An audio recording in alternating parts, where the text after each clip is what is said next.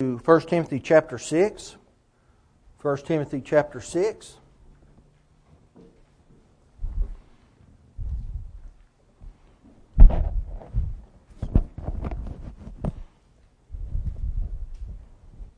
We're going to notice verses 3 through 11. Paul said, "If any man teach otherwise, and consent not to wholesome words, even the words of our Lord Jesus Christ, and do the doctrine which is according to godliness, he is proud, knowing nothing, but doting about questions and strifes of words, whereof cometh envy, strife, railings, evil surmisings, perverse disputings of men of corrupt minds, and destitute of the truth, supposing that gain is godliness, from such withdraw thyself. But godliness with contentment is great gain. For we brought nothing into this world, and it is certain we can carry nothing out. And having food and raiment, let us be therewith content. But they that will be rich fall into temptation and a snare, and into many foolish and hurtful lusts, which drown men in destruction and perdition. For the love of money is the root of all evil, which while some coveted after, they have erred from the faith, and pierced themselves through with many sorrows. But thou, O man of God, flee these things, and follow after righteousness, godliness, faith, love, patience, meekness." I'm hopeful that our nation can turn itself around, that we can be righted. That as a nation we can turn and head in a better direction, one that is going toward God instead of away from God. You know, the changes of the recent past have been anything but good. They have been absolutely to the contrary. They have been not good. They have harmed our nation. They've harmed our people. And those ideas and those beliefs that for the last several years have been put forth in society, it has worked its way into the church. We have members of the Lord's church who believe that a person is born a homosexual. I've talked with people that believe that are members of the Lord's church, that believe they're born that way. You have people in the Lord's church who will not stand up against the murder of an unborn child. They simply won't do it. They'd rather say nothing. But those are not the only changes. See, changes begin small. One of the changes that sticks out foremost in my mind as I think about our culture moving further and further to the left, away from God. While we were living in Memphis, on occasion I would have to drive down Interstate 55 south toward Mississippi, whether I was going to South Haven or whatever the case may be, but I would be on Interstate 55, I would be headed south. Well, that roadway takes you right into Tunica. It'll take you right to the gambling capital of the Southeast. And on the way, you see signs advertising Tunica. You know, no longer do these signs mention anything about gambling. They don't talk about gambling. Instead, they talk about gaming. Gaming, right? Because after all, a game never hurt anyone. Do you see how changes are made? It's done subtly. People who want to come into a congregation and want to change that congregation away from a faithful one to a more liberal one or to a more anti one, they do it slowly. You don't come in on the first day and say, "I'm here to change the doctrine that you're used to hearing. I'm going to go against the Bible." It is done slowly and deceptively. Much like changing the word gambling to gaming. It's not scary anymore. You don't have to worry about gaming. Kids and children, they play games. So, when we think of that, that's just one problem that we've had in the past as we see our culture changing. So what do we do? What do Christians do? What are we going to do when we're faced with these subtle changes and we pick up on them? Well, I think we do what Paul said. He said, flee in full pursuit. He said, get away from those things, but he didn't just say that. He said to do something else. You can't do one without the other. You have to flee from sin, but then you have to pursue righteousness. And that's what Paul said. When Christians begin to do that, then maybe the rest of the world will take notice of what's going on and see that there is something different out there. It isn't good enough to talk about how bad our country is or our nation if we do the exact same things that people who live contrary to God's law are doing those things. I believe Job is another example of a great man who learned how to live in a corrupt society. Listen to the description of Job. Job 1:1. There was a man in the land of Uz whose name was Job, and that man was perfect and upright, and one that feared God and eschewed evil. Job was complete. He was upright. He wasn't sinlessly perfect. He was a mature follower of God. Spiritual maturity. That's what we're talking about. And that's what Job had. The word eschew means to decline, to turn off, to depart, and to withdraw. Job fled from evil and sin. And that's exactly what Paul encouraged Timothy to do. That's what Paul has encouraged each of us to do. How do we do that? Well, I think we do it the same way that Timothy did. We fill ourselves with righteousness. We have to do that. Years ago, a man by the name of Joe Bailey, the late Eternity magazine columnist, visited some German Christians. Now, these German Christians, two of them happened to be soldiers in the German army during World War II. And as he was visiting with these Nazi army soldiers, he found out that two of them, the two, had been put up for promotion. The commandant said that he would agree to the promotion, but they had to join the officers' club. All officers had to join the officers' club. Well, these two men thought about it, and they decided that they would not do that, based upon the fact that there was dancing at the officers' club, and they knew that that could lead to immorality. So they declined. Well,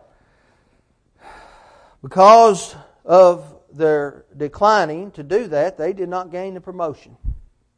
Well, later in their military careers, these same two men were assigned to death camps. And they were located at death camps where thousands and thousands of Jews and other people were put to death. They were herded into ovens and smothered to death and killed in the death camps. Well, now, even though they did not directly participate in that, they knew what was going on, yet they did not voice any protest. So when Joe Bailey talked to them many years later, they looked back on their experiences with no regret, convinced that they had, in fact, made the right decisions. They felt like they had certainly made the right one concerning their promotion. And because for them, conforming to social pressure and refusing to dance was an act of righteousness. But at the same time, conforming to patriotic mass murder and remaining silent while thousands of people burned to death in the ovens left them with no feelings of unrighteousness. You see the problem? When we set our standard of external righteousness to what everybody else is doing, there's nothing that we won't do. See, we have to set our standards according to God's standards. When we're not filled with righteousness, we're not going to be good. And when we are filled with righteousness, there is no good that is too great. And we see that those things happen in the world today. How can people today flee in full pursuit? Notice again what Paul said. But thou, O man of God, flee these things and follow after righteousness, godliness, faith, love, patience, meekness. But we can't do it like the German soldiers did it. We have to do it according to God's standards. I think they were right in the first case. They were not going to allow themselves to be drawn off track by immoralities. Yet they really missed it on the second count, didn't they? But wait a minute, one might say, I didn't participate in those things. I didn't have anything to do with that. I just didn't make a big deal out of it. Well, I think God probably would like for us to make a big deal out of it. I think as we look at the life of Christ through the 4 biographies written about Him, He made a big deal out of sin. He was willing to stand up and say, that's not correct. We don't want to live that way, and God does not appreciate our living that way. And in fact, He made the statement, Matthew 12, verse 30. He said, He that is not with me is against me. And he that gathereth not with me scattereth abroad. I messed up mine. But anyway, we can't sit on the fence, can we? We can't do that. Simply because we did not participate in something does not mean that we can just ignore it. Romans 1:32 tells us about that, doesn't he? Paul listed these great sins that people were committing, and we get down to verse 32, and he says, who knowing the judgment of God, that they which commit such things are worthy of death. But he says, not only them, not only do the same, but have pleasure in them that do them. See, we can't do that. We can't support something or have pleasure in a sin even though we don't participate in it. See, we just simply can't do that. So if we're going to flee in full pursuit, we need to understand how to do that. We first must be steadfast. To be steadfast in our faith, we must first be steadfast mentally. We have to prepare. We have to have some knowledge, don't we? We have to understand what God's standards are. And that is accomplished by clothing ourselves in the armor of God. Paul talks about that, Ephesians 6, 10 through 17. He says, Finally, my brethren, be strong in the Lord and in the power of His might. Put on the whole armor of God. He didn't say just put on a little bit of it.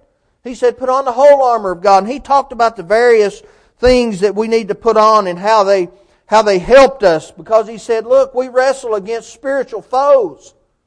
We're not in a physical battle. We're not going to be in a physical battle. But we're in a spiritual battle. We're fighting against Satan and those who would follow after him. He said there's spiritual wickedness in high places. So put on your armor. Be prepared to go into battle. And be ready to wage the good war. Notice some of the things that he mentioned. He said, having your loins girt about with truth. Well, we have to have the standard. We have to have the canon, the truth. We have to understand what God wants. He said, and having on the breastplate of righteousness, your feet shod with the preparation of the gospel of peace. That prepares us. The gospel puts us in the direction in which we want to go. He said, above all, take the shield of faith, wherewith we can defend against the attacks of Satan. And then he goes on to say, and finally, take the helmet of salvation and the sword of the Spirit, which is the Word of God. If we clothe ourselves, we will be steadfast mentally. We will understand and we'll know what we need to do in order to be steadfast. If we do that, we can defeat Satan. We can do that. We can dedicate ourselves to doing what God wants instead of what the flesh wants. David said this, I will set no wicked thing before mine eyes. I hate the work of them that turn aside. It shall not cleave to me. Sin will stick to us, won't it? Hard to get it off. But God can help us get it off if we yield to Him. Have you ever heard a politician say, I don't agree with such and such personally, but that is someone's right to be able to do that? Well, that's what we're talking about in Romans chapter 1, verse 32. Someone may say, well, abortion is the right, it's the law. Well, not according to God. When we look in Proverbs 6, 16 through 19, he said, the wise man said, God hates hands that shed innocent blood. See, we have to listen to God's standard, not man's standard. Man's standards change from generation to generation, don't they? Even when we look at the period of the judges and after the time frame of when Joshua died and the elders after him died, what is it that the writer stated? He said, and there arose another generation who knew not God. It just takes one generation.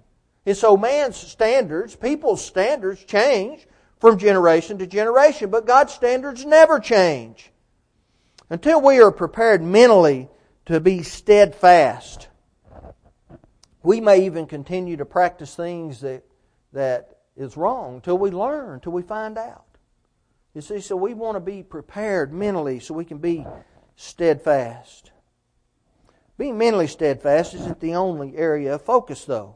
When we're thinking about being steadfast, we need to also consider being physically steadfast. We must be faithful in all things, including our attendance, right? If we act as if it is not necessary to attend every service of the Lord's church that the leadership at any given congregation has determined that we should be at, then we are convincing ourselves of a lie. Hebrews 13 verse 7, the writer says to honor those, to listen to those who have the rule over you, right? There is a hierarchy that God has ordained in the church. What we would love to have in every congregation, the best way for it to be, if possible, is to have an eldership. But that's not always possible. So then the men of the congregation assume that leadership role. And so when they decide that it is good for the membership to meet on a Sunday evening or a Wednesday night or to have a gospel meeting or a vacation Bible school or a summer series or whatever the case may be, they have deemed it necessary that is what is needed to feed the souls of the congregation.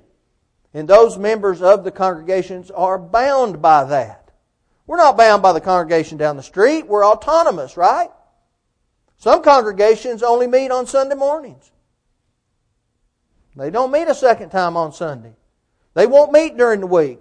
That's their prerogative. Is it wise? I don't think so. But is it sinful? Absolutely not. As long as they meet on the first day of the week at least one time to observe those things that we are to observe. We have to be there physically. Paul warned this. He said, "Be not deceived, God is not mocked, for whatsoever man soweth, that shall he also reap." Galatians 6:7. It's not possible to grow in the grace and the knowledge of Jesus Christ if we do not attend the services, 2 Peter 3:18. We need to be aware of where we are physically speaking, right? We need to be aware of our surroundings. Are we somewhere we should not be? Are we not somewhere where we ought to be? But it's not just our physical surroundings that we ought to be aware of. We need to be aware of our brethren's positions, where they are physically. We need to keep an eye on each other, don't we? There are times when we need a little help or a little assistance in some way. Who's going to do that? Well, the brethren ought to be doing that. But how do we know who oversees a work like that? How do we know who's in charge of making sure that the brethren are having an eye kept upon them? And if there's a legitimate issue that arises and they need some help, and it's not always monetarily. Sometimes it's emotionally or otherwise. Who is in charge of that? I think that's a fair question. Well, fortunately for us, the writer of Hebrews told us. Let's notice Hebrews 10, 23 and 24. The writer says, "Let us hold fast the profession of our faith without wavering, for He is faithful that promised. And let us consider one another to provoke unto love and to good works." What does that mean exactly? Well, that means if we have 50 or 60 or 70 or 80 members in a congregation, we have 50, 60, 70, or 80 people who are keeping an eye on those exact same people. We are to look out for one another. We're to love each other. We cannot allow the things of this life to interfere with our spiritual lives. We can't allow the acquaintances of this life to interfere with our righteousness and our steadfastness. Again, Paul warned, he said, "Be not deceived. Evil communications corrupt good manners." We might say, "Do not fool yourselves. How you behave determines where you spend eternity." And those who you associate with will influence where you spend eternity. Right? That's how we might rewrite that phrase if we were doing that in our vernacular today. So we have to be very careful when we're trying to be steadfast. We have to keep an eye on ourselves mentally, on ourselves physically. But if we're going to flee in full pursuit, we must also be willing to serve. We have to be able to do that. To be able to serve faithfully, we must identify with Christ. We have to be able to identify with Him. After all, He is our example. He was left as a pattern for us. 1 Peter 2:21, or rather His life was. It was recorded so we would know how He operated in this world. If we're going to identify with our Lord, we must first and foremost hunger and thirst after righteousness, Matthew 5, verse 6. That has to be a priority in our lives. Can it be said that one hungers and thirsts after righteousness if he tries to be neutral on the sinful actions of the world? Christ wasn't neutral. He wasn't neutral on anything that was sinful. He was neutral on some things, but not anything that was sinful. Jesus said, "But seek ye first the kingdom of God and His righteousness, and all these things shall be added unto you," Matthew 6:33. I think Paul would put it this way. I think he would say, "Be not deceived. If you believe you are seeking God first, but you support sin in any way, you are deceiving yourself, and you're in danger of hellfire." See, we have to identify with Christ. We have to be able to do that. And we need to understand, we have to know a little something about hell. We have to talk about that. That's not something that we enjoy thinking about, is it? It's something that we have to understand. And we have to understand it so we don't go there. Christ preached more on hell than He ever did on heaven. It was such a danger that He warned this. He said, "And if thine eye offend thee, pluck it out, and cast it from thee. It is better for thee to enter into life with one eye rather than having two eyes, to be cast into hellfire," Matthew 18:19. Hell is not the place where we want to live eternally. We don't want to go there. And if we're waiting for the best opportunity to obey the gospel, we are deceiving ourselves. We're fooling ourselves. The gospel is simple. It's easy. There is no best time to obey the gospel. There is only now. There's no best time to submit to God. There is only now. And it's simple enough that we can follow it in obedience. If we're going to be able to do that, we have to be able to identify with Christ. But I think also that we need to simplify some things. We need to simplify. Paul said that there was simplicity in Christ. 2 Corinthians 11 verse 3. It's not something that we can't understand. It's not something that is above our heads. You know, Peter made the comment in one of his writings. He said, "Some things are hard to understand." And he made reference to some of Paul's writings. Are some of Paul's writings a little bit difficult to understand? Amen, they are. We're studying the book of Romans on Sunday morning. It can be a little difficult. In my opinion, it is the most difficult book in the New Testament to get a proper handle on. But it doesn't mean we can't understand it. Peter didn't say it was impossible to understand it. He just said it was difficult. What does that mean? We have to put forth some effort, right? We have to engage in the Word. We have to be willing to do that. And when we do not simplify our lives and we allow the clutter of this world to get in between us and our time that we spend with God, then we're not going to be able to do that. We're not going to be able to live godly lives when things interfere with our study. Notice what Paul said. He told Timothy, he said, "Study to show thyself approved unto God, a workman that needeth not to be ashamed, rightly dividing the Word of God." Handling properly the Word of God. I made mention just the other day in Bible class, I was studying with an individual, and he was espousing the realized eschatology doctrine. That means that Jesus has already come back the second time. Well, most Adventists believe that. They're the Seventh-day Adventists, the Jehovah's Witness denomination, they believe Jesus has already come back. He returned previously. And He did it silently. He did it invisibly. No one saw it but the few that He took back with Him. That's realized eschatology. Really what that is foolishness, isn't it? It's foolishness is what that is. Christ hasn't returned. When we look in 2 Thessalonians chapter 1, first 9 verses, we learn what is going to happen when Christ comes back. There's going to be a shout. There's going to be a trump. There's going to be Christ coming to gather the faithful, but He's also coming with a flaming sword to take vengeance on those that know not God and obey not the gospel of His Son Jesus Christ. See, we have to be able to simplify our lives, and if we can't do that enough to fit God into it, then we're going to be in trouble. If we're going to flee in full pursuit, we have to be steadfast. We have to be willing to serve, but ultimately, here's what it boils down to. I believe we must be separate from the world. We have to remove ourselves from the world. So what does that mean? Does that mean we want to gather all the faithful together and build a commune somewhere and not allow any outsiders in and we just live amongst ourselves? Well, people have tried that over the years, right? Normally it ends in bad results. Bad results. That's not at all what Paul was talking about. That's not at all what Christ taught. We are to separate ourselves while we're living in the world. Separate ourselves from the behaviors and the actions of the people in the world and not be influenced by them.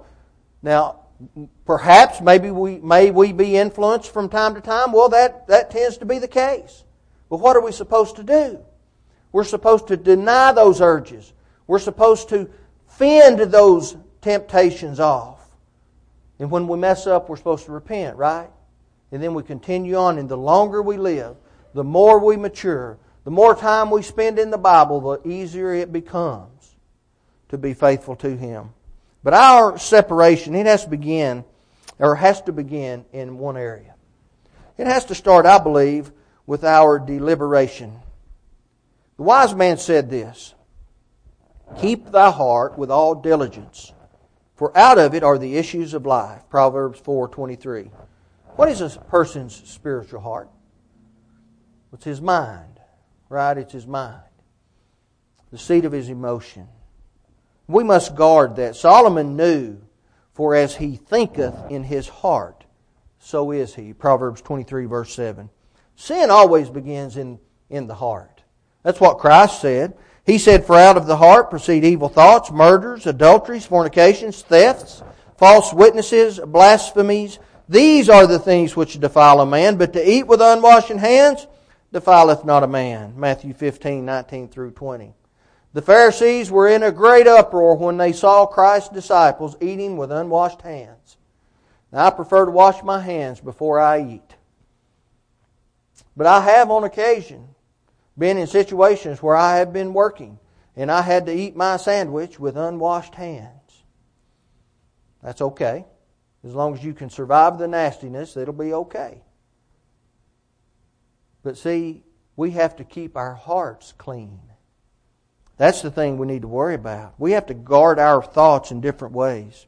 We have to guard against the sins of the world, but we have to guard against giving up as well. Right? We have to guard against giving up. Sometimes we look around the world and we think, man, we just cannot continue. Brother Ron and I spoke with a gentleman the other day, and he was of the attitude that God was against us because the numbers of the churches of Christ were down. Well, that's just, nothing could be further from the truth. God's never against us. He's always for us. And we can't give up. We can't give up that hope. Jesus told the church in Philadelphia, He said, "Behold, I come quickly. Hold that fast which thou hast, that no man take thy crown." Hold fast to what you've got. Don't give it up. Fight for it. Don't just turn it over. He said, hold fast to it. Have the necessary confidence in God to believe in the things that He's told us, right? He said, "Blessed is the man that endureth temptation, for when he is tried, he shall receive the crown of life, which the Lord hath promised to them that love Him." James 1:12. I believe that. I believe James knew what he was talking about. I believe that the Holy Spirit inspired him to write that. Endure the things that come in this life. We have to separate ourselves from the world. And we have to do it through our deliberation, through our thoughts. We have to protect our minds and our hearts. But we also have to do it through our demeanor. And we know how that works. Right? That's very simple. We cannot behave or act like the world behaves or acts. Listen again to the description of Job, the great man. And the Lord said unto Satan, Hast thou considered my servant Job, that there is none like him in the earth, a perfect and an upright man, one that feareth God and escheweth evil. Job 1 verse 8. Job was different. If he lived in today's world, he would not support politicians that opposed God. He would not be silent on the sins of this world. He would stand up. He was a great servant for God. He feared Him. He loved Him. He followed Him. And he ran away from evil. We have to separate ourselves. Job would do that. Job would do that. Because it's our responsibility to do that, right? It's our responsibility. James 5 verse 20. Job would talk to his brethren if they needed some help. He would be there to assist them, to help guide them back on the path. We need to guard what we hear. We need to guard what we see. And we need to guard what we say. The whole world is looking out for the Christian who claims to be a Christian, but who lives as the world. They're looking out for that. They're wanting to find that individual so they can use that against God. They're wanting to find the individual that makes a mistake so they can use that against God. So that's what they're after. We have to guard against that. Paul told Timothy, he said, Let no man despise thy youth, but be thou an example of the believers in word, in conversation, in charity, in spirit, in faith, and in purity. 1 Timothy 4 verse 12. Be brave enough to stand in the gap for God, because someone's going to have to. And we have to be an example of God's people, not to God's people. I think that's a very interesting statement. Paul admonished Timothy, be an example of the believers, not to them. Not to them. I think that says a lot. Anyone should be able to look at a member of the Lord's church and be an example of that group as a whole. Does that mean we don't make mistakes from time to time? Well, that's not what that means. But what it does mean is we recognize those and we want to make changes because we want to get to heaven. That's what we need to do. There's always going to be sin and corruption in the world as long as God allows the world to stand. But one day Christ will return and all people will stand before Him in judgment. Acts 17:31. Revelation 20:12 says, and this was the last vision that John saw. The dead, small and great, stand before God, and the books were opened, and another book was opened, which is the book of life. And the dead were judged out of those things which were written in the books, according to their works. What are these books that he's talking about? There's at least two, and maybe more. He says, and the books were opened, so that's at least two. And then another book was opened. That's another one. I think he's talking about the laws under which the people who are going to be judged lived. I think the books of the old patriarchal laws will be opened. The Old Testament. I think the Mosaic laws will be opened. The Old Testament. I think the New Testament will be opened. That's going to be our judge. That's going to be the standard by which we are judged and held accountable. And then that other book that is opened, the book of life, has our names in it. And it has our actions. And we're going to be judged out of that according to their works, John said. We don't want the works that follow us to be those of this world. That's not what we're after.